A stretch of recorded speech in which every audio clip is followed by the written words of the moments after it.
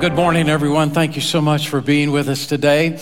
I want to thank all of you that are with us, worshiping with us today online. Some of you have been with us for a long, long time, for years, actually, and others of you, maybe this is your first time.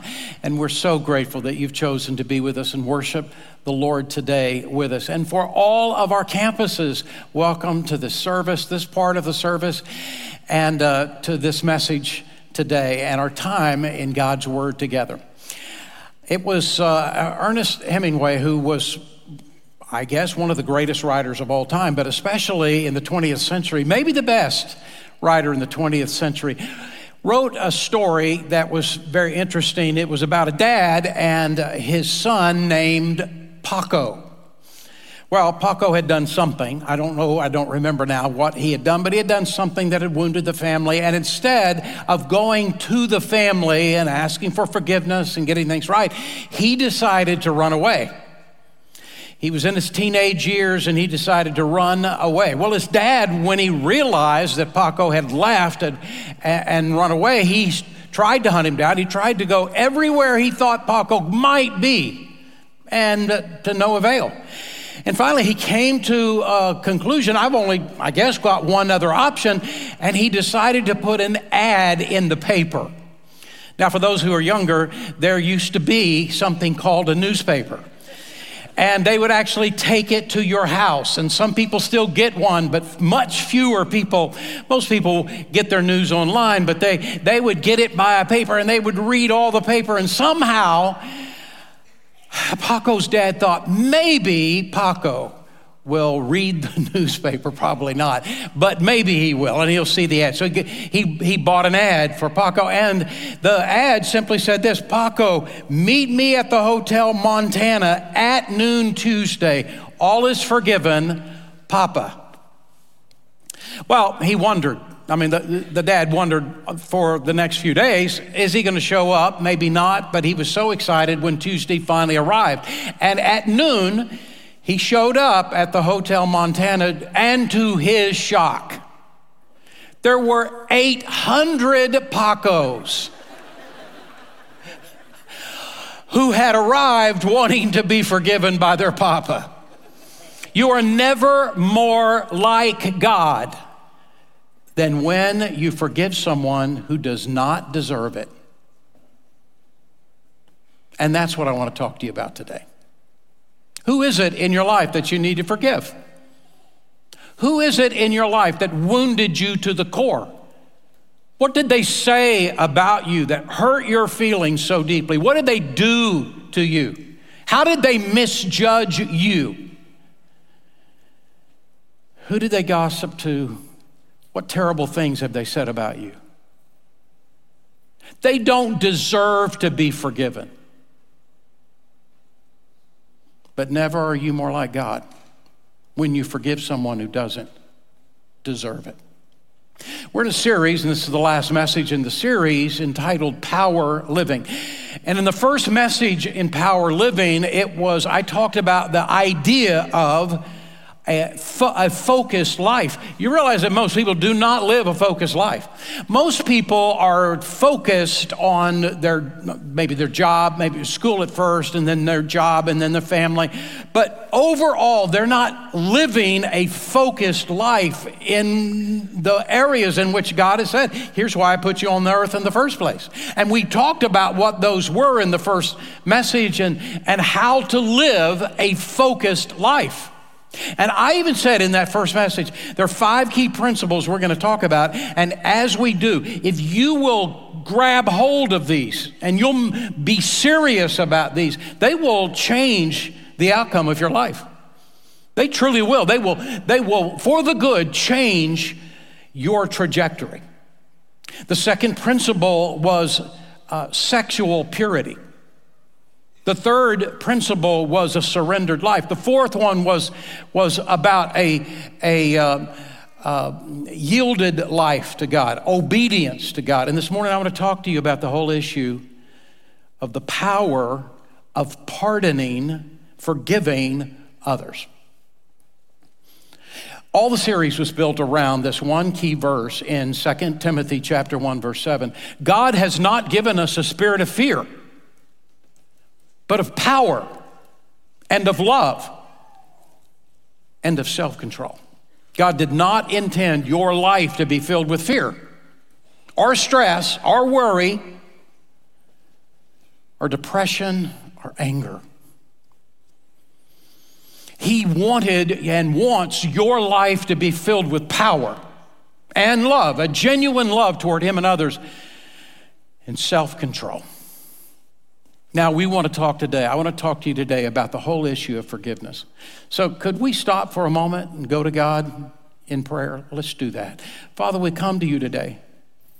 And the truth is, there are a whole lot of people that are listening to my voice right now who are so angry, who are so wounded, so bitter, and maybe even to the point of hatred because of how someone else treated them, what they said about them, how they judged them. God, I ask that you would get into the middle of us, individually and collectively, that this would be a moment that we would actually stop and think, God, this is true about me. What am I going to do about this moment?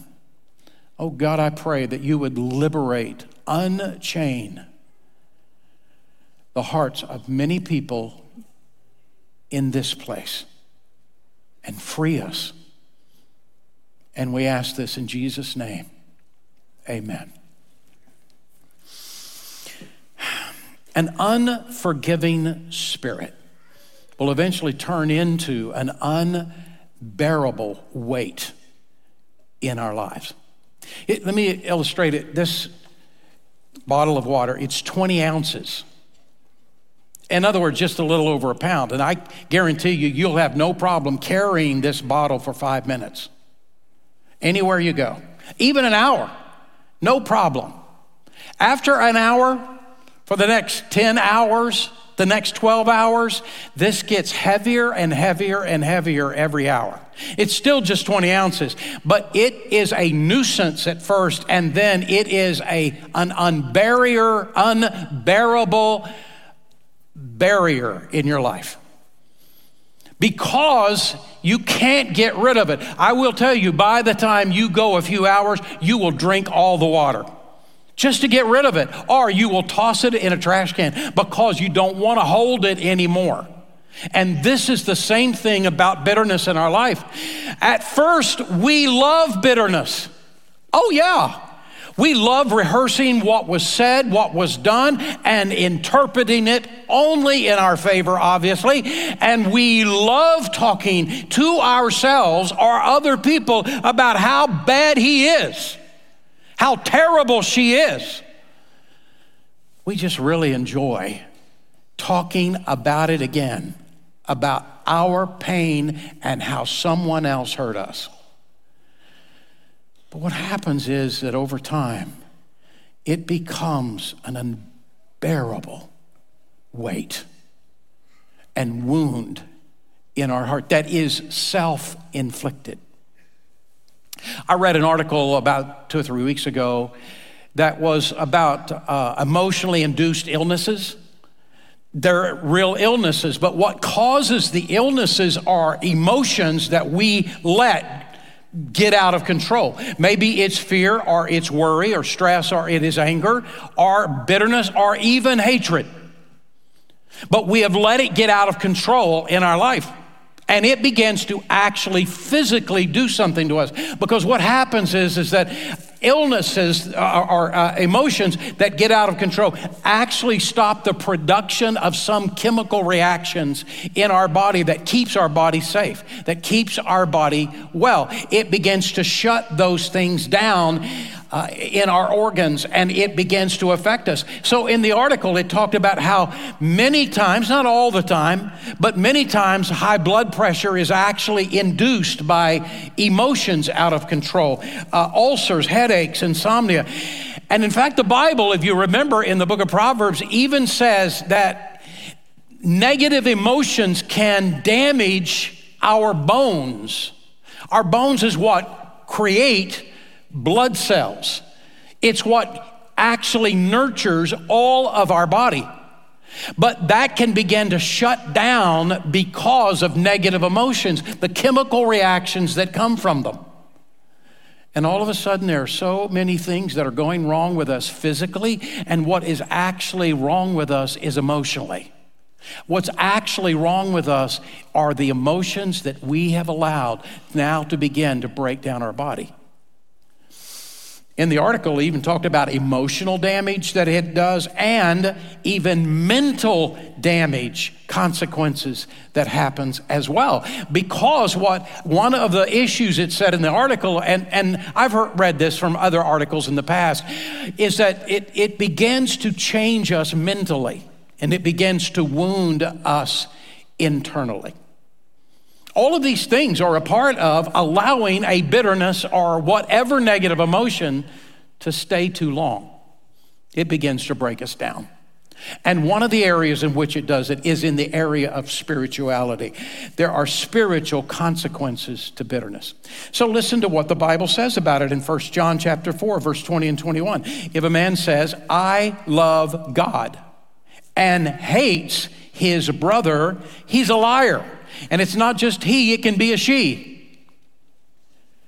For he that loves not his brother whom he has seen, how can he love God whom he has not seen? And this commandment we have from him, that he who loves God loves his brother too. Remember when Jesus said, if you love me, you obey me. You can tell me until the cows come home that you love me, but it doesn't mean anything if you're not obeying what I'm teaching you. And one of the aspects that he teaches us is the idea of forgiveness.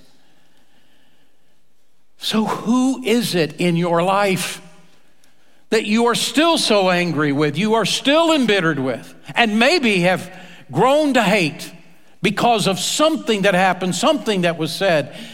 And though the Holy Spirit has been talking to you and convicting you, you've pushed him aside every single time. Listen to how Jesus put it in Matthew chapter 6 and verse 14 and 15. For if you forgive men their trespasses, your heavenly Father will also forgive you. But if you forgive not men their trespasses, neither will your Father forgive you your trespasses. Now stop and get the context, what this actually is saying to us. We are saved. We come into a relationship with God not because of our performance, but because of the grace of God through faith. We don't become saved and on our way to heaven because we deserve it, because we have done the right things. Rather, we are saved by the grace of God, by giving our heart to Jesus Christ, by accepting Jesus as our personal Savior.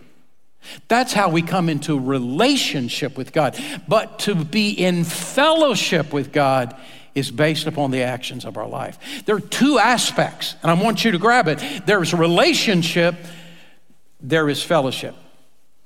You know that Kathy and I have two sons, and when they were born, they're our sons forever. Doesn't matter what happens, they are our sons.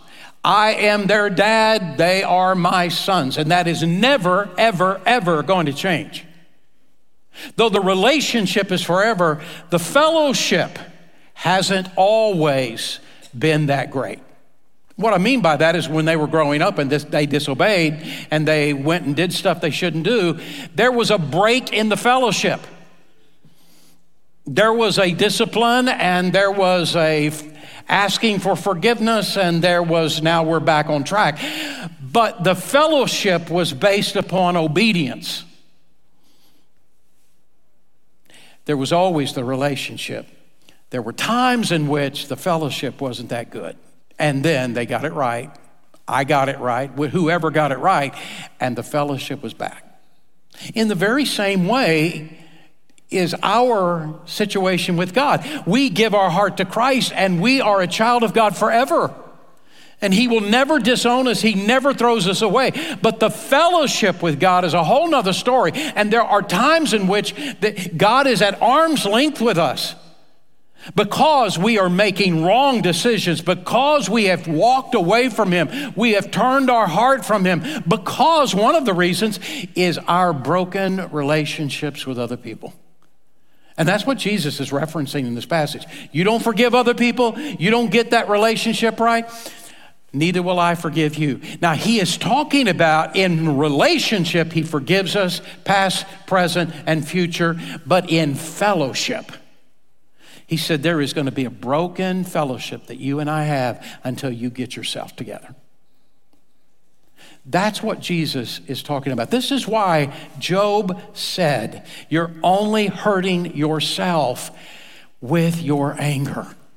You're damaging your body physically. You are damaging your emotions. You are damaging mentally. You are damaging spiritually. You're only hurting yourself with this bitterness that you're hanging on to. Instead, what Jesus wants in our life is that we would emulate God in the forgiving of other people. That's the idea of the verse that I want us to look at this morning, Ephesians chapter 4 and verse 32. Be kind and compassionate to one another, forgiving each other, just as, I'm wanting you to do what I've done, he's saying, just as in Christ God forgave you. Here is the idea. The worthiness of a person is never the determining factor of whether or not we forgive. The worthiness. I'm not forgiving him. He's not worthy of it. But the worthiness of our forgiveness toward others is not the basis of that. What is the basis of our forgiving others is that we have been forgiven of much more by God when we weren't worthy of it. So Peter asked Jesus one day, I'm sure the other disciples were there in earshot, and he asked Jesus the question in Matthew chapter 18. He said, how many times should I forgive someone who keeps wounding me, who keeps hurting me? 7 times? Now, he didn't just pull a number out of the air. This was the rabbinic teaching in the first century. We have so many of ancient writings that have been preserved, and some of those are ancient rabbinic teachings that they would learn in the synagogue, and in first century, that's what they were teaching. If someone offends you up to 7 times, you've got to forgive them. But after the 7th time, you don't have to worry about it. So all Peter is doing is saying what he had learned in the synagogue. And he asked Jesus, is this your opinion too? And Jesus said to him, oh no, it's not 7. It's 70 times 7. Now Jesus is speaking figuratively. He's not saying, okay, it's 490 times. He's taking the perfect number 7 times the perfect number of 7 times 10 for good measure. In other words, he is saying there's never a time that you will ever get to with any other person in your life in which you no longer need to forgive that person. And then Jesus then gave an illustration. He said there was a king in a great country, and he was a very wealthy king, and he lent one of his servants. By the way, in that day, every person in the kingdom was a servant of the king. Everyone was a subject to the king. And he lent one of those servants, those subjects, 10,000 talents. Now look, 10,000 talents, I am told today, is $56 million. And I know that when he said that to this crowd of people that were listening to him, 10,000 talents, there was a laughter. Okay, that's crazy. Who would give somebody $56 million? Nobody would do that. No king would do that.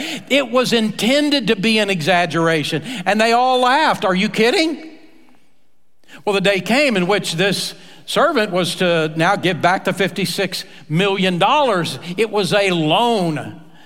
And the day came that he was supposed to give it back. And he didn't have it. He didn't have anything. In fact, we find out later in the story, and he says to the king, I don't have the money. Would you give me till Friday?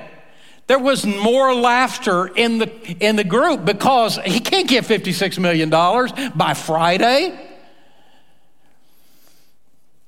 And the king said, no, I'm going to put you in prison and I'm going to have you work it off, and that would mean a life sentence. And the guy got down on his knees and he said, oh, I'm begging you, please. I got kids to raise. I got a family. They're dependent on me. They'll starve without me. Please, please give me mercy. And a shock went through the whole crowd listening as Jesus said, and the king decided, yes, I will give you mercy. In fact, I'm going to forgive you of all $56 million. See the exaggerations going on. They're just, the crowd's stunned. $56 million. I'm going to wipe it off the slate. Oh, this guy was so happy, so excited. He could hardly believe what he had heard. He thanked the king. He left the room. He went out. He said, I got to celebrate, but I don't have any money. That is the kind of money manager he was. He'd been given $56 million. He didn't even have any money.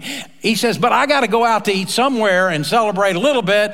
I don't have any money. And he sees a guy down the street that he had lent 100 pence to. I'm told that 100 pence in this day would be $17. He had lent that guy $17. And he went to the guy and said, I need that $17 back because I got to go celebrate. I got to go out to eat.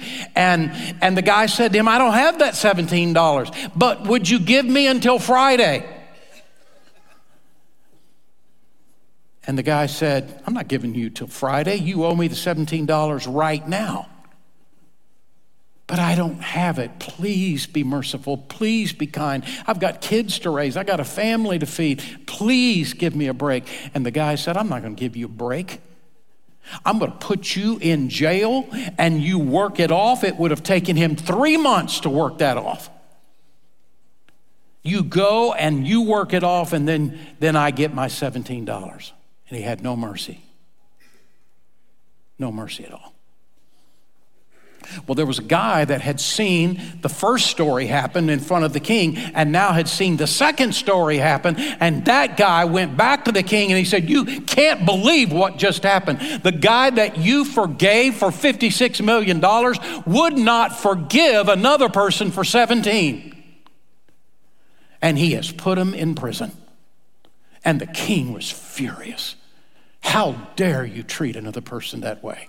Now, when Jesus was telling the story, the king is God, obviously, and we are the guy that owes God $56 million. In other words, the story was this: God forgave each and every one of us so much. All the things he's forgiven us of in the past and the present and the future, and all the things that we have said and all the ways we have treated other people that were wrong and all the bad thoughts we have had that were against God and attitudes that we had, all that stuff, all collected is $56 million. In other words, it is a sum that is greater than we could ever pay back. But God in his grace forgave us. And now somebody has wounded you. Somebody's hurt you. It's not your imagination. It happened. They did something wrong, something damaging in your heart and your life. They said something about you. They did something to you, and you are wounded to the core. It's true. It's real. It's not figurative. But God is saying, compared to what I forgave you, this is $17. But I forgave you $56 million. And I'm saying to you, because of what I've done for you, I'm asking you to forgive someone who does not deserve it. Not on the basis of any change in their life, but on the basis of what I've already done for you. Wayne Messmer is a guy in Chicago that for the last, I think it's 40 years or more, has been a public announcer for different professional sports teams and sings the national anthem for them oftentimes, and you can pretty well name whatever sports team in Chicago, and he has been in front of them. And one day he was in front of the Blackhawks game, he sang the national anthem for the Blackhawks, and then he decided he's going to go home. He didn't want to stay for the rest of the game, and so he went to the parking lot, and he was getting his car, and all of a sudden 2 teenagers appeared, and they wanted his money and valuables, and he said no, and one of those teenagers pulled up a gun and shot him. But they shot him in his throat. And it tore up his vocal cords. He survived, he lived. But he was told, Wayne, you're never going to speak again, much less sing the national anthem again. You're never going to speak again. Mesmer worked as hard as a human being could work to keep exercising his vocal cords and all that, and keep working on that. And a miracle actually happened, and he got his voice back. He could speak again, and after a certain amount of time, he could sing again. Everybody was stunned. He was stunned, but that was what happened to him. And his life was coming back together. You can imagine what he had been through for months now trying to recuperate. But the one thing that didn't come back for him was spiritually. He felt so far from God. He felt so disconnected from God. And he also felt so wounded inside because he hated the man that shot him. He had developed a hatred toward that man.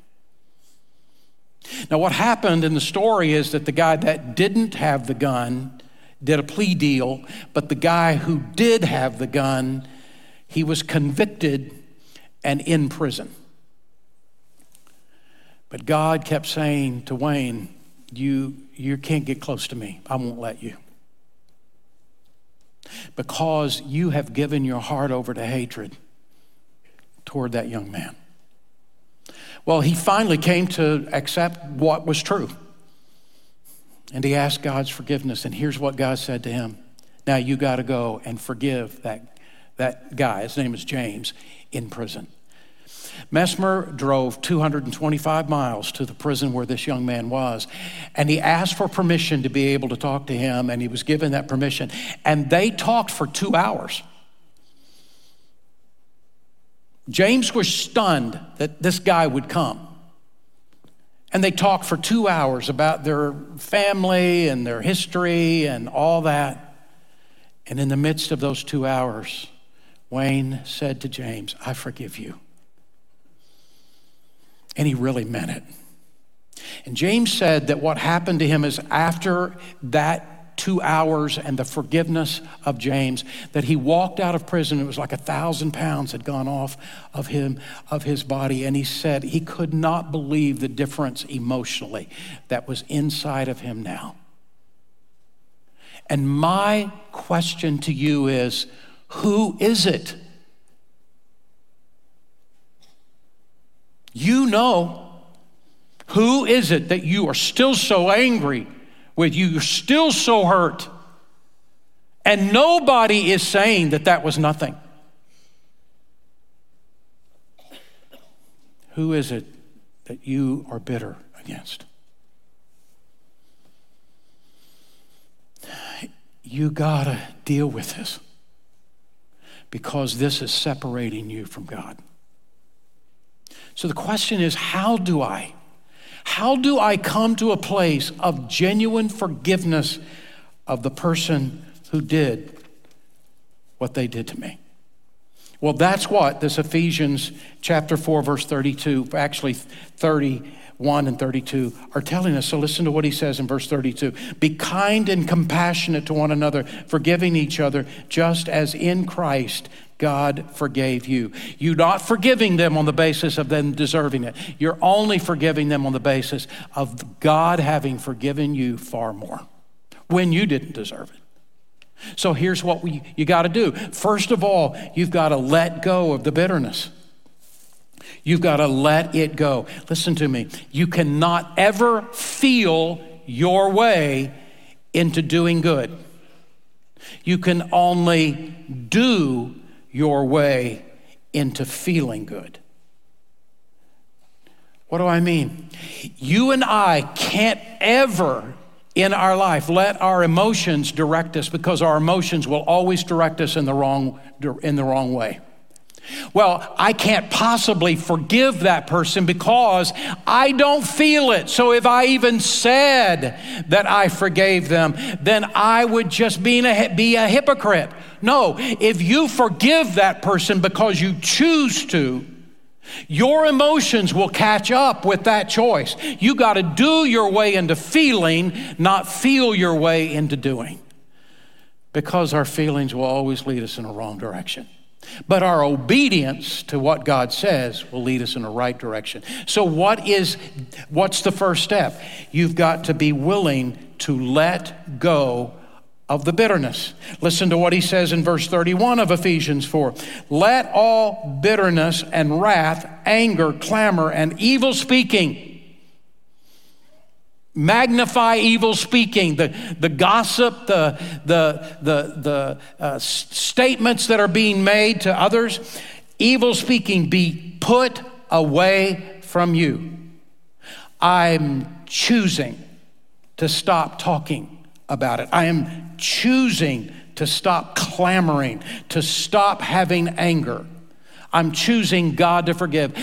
And when I have that emotion come back to me, I will go right back. God, I'm releasing this. I am giving this over. And if I got to do it tomorrow and the next day and the next day and the next day, because I think forgiveness oftentimes are layers. And every time it comes back, I lay another layer down of forgiveness. God, I'm choosing to forgive. God, I distinctly remember that yesterday I already forgave.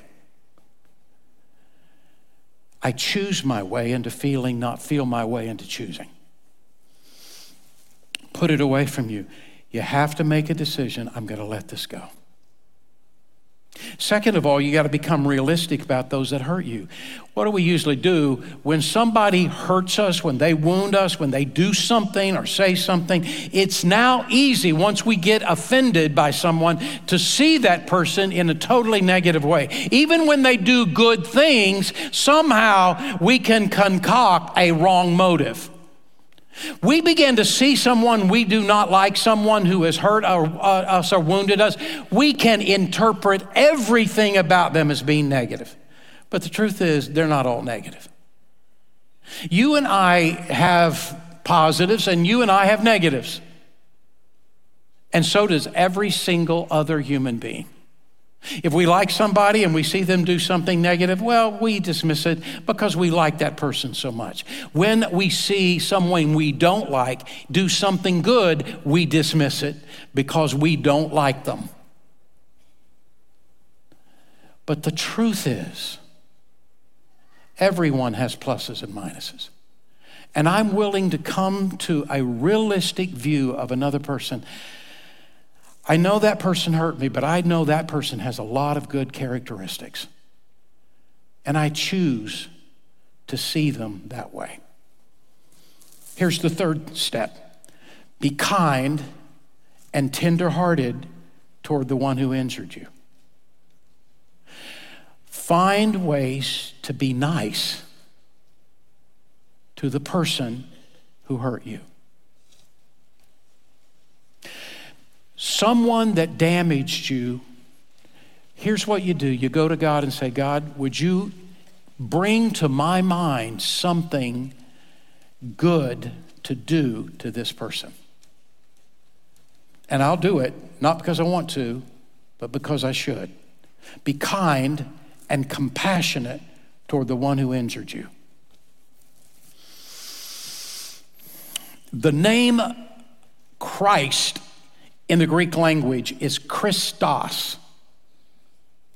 The word for kindness in the Greek language is chrestos. There's just one letter difference from an I to an E.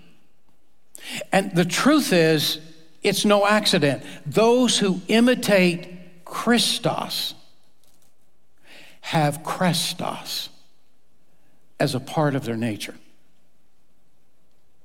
A person who is truly a follower of Christ is a person who treats other people around them with kindness. That's the point. It's a person who treats others with kindness. Luke chapter 6, verse 27. Listen to what he says. But I tell you who hear me, love your enemies. Do good to those who hate you. Bless those who curse you. Pray for those who mistreat you. If someone strikes you on one cheek, turn to him the other also. If someone takes your cloak, do not stop him from taking your tunic. If you love those who love you, what credit is that to you? Even sinners do that. Of course, I love the person who loves me. If you do good to those who do good to you, what credit is that? That doesn't show anything about God. Even sinners do that. But love your enemies. Do good to them.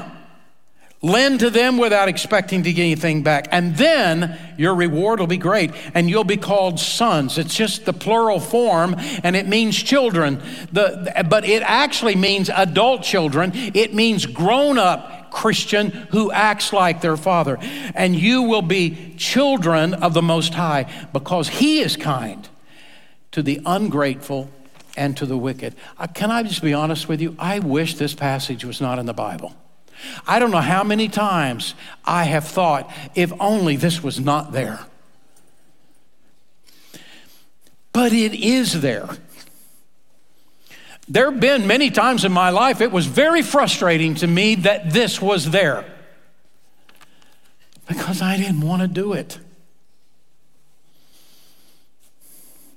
But this is how we act like God. On a Saturday afternoon in May of 2000, the year 2000, 13-year-old Michael Hirschbeck popped out of the Cleveland Indians dugout. He was the ball boy for the Cleveland Indians, and he popped out of the dugout and he looked for his best friend. Now, Michael's 13, but his best friend was Roberto Alomar. And if you've been around baseball for any time, you'll recognize the name Roberto Alomar, because he was one of the greatest second basemen of all time. He was an amazing baseball player. But what was amazing even more is that Michael would have Roberto as his best friend. The reason is because of something that happened 4 years before. They hugged each other out there on the field as Roberto was getting ready for the game. But it's amazing that that happened, because 4 years before, Roberto was at the plate and he got called out on strikes by the umpire. And when he got called out on strikes, he spit in the face of the umpire. Now, you can't do that in baseball. And so he got fined royally, and he got punished for because of what he had done. And he was docked so many games he wasn't able to play. When you can't play because of that, you don't get paid. But he was also a national disgrace.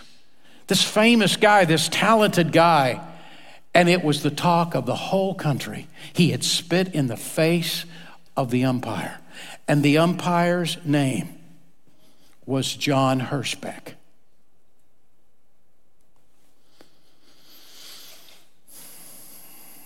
Well, within a few hours, Roberto Alomar reached out to Hirschbeck. He was so ashamed of what he had done. Hirschbeck was so receptive. He asked for forgiveness. Hirschbeck gave him forgiveness. I don't think Hirschbeck ever forgave him I don't think Sandy Alomar ever forgave Hirschbeck for calling him out on strikes, but they forgave each other. And when Hirschbeck forgave Alomar, he said, would you do something beyond this? Would you do something as a partner with me about something? And Alomar asked him what, and he said, I'm trying to raise money for a particular disease, the curing of that disease that my son just a few years ago died of, my oldest son. And Alomar said, sure, I will. And over the course of time, they became friends. And John Hirschbeck's youngest son, Michael Hirschbeck, became Sandy Alomar's best friend. What I'm saying to you is that what a terrible thing, public thing that happened, because they were willing to forgive, what a beautiful and wonderful thing took place. Who are you angry with? Who are you bitter with? Did you know just a few weeks ago, I heard me say to me, well, if he ever asked for forgiveness, then I would be willing to do that. And then that passage popped back up. And I said, okay, I can't do that. God, I am willing to forgive and walk away. Who are you struggling with? One of the things that has to happen inside is that you have to open yourself up and be willing to let it go. And then you have to get it right with that person. This is part of power living. Let's pray. Father, we ask that you would move in our heart, open our heart, and move in our heart to take the step, the next step of forgiveness, to do our way into feeling by obeying you. We ask, Father, that there would be this great release and this openness again to you, because we have done what you told us to do. And we ask this in Jesus' name. Amen.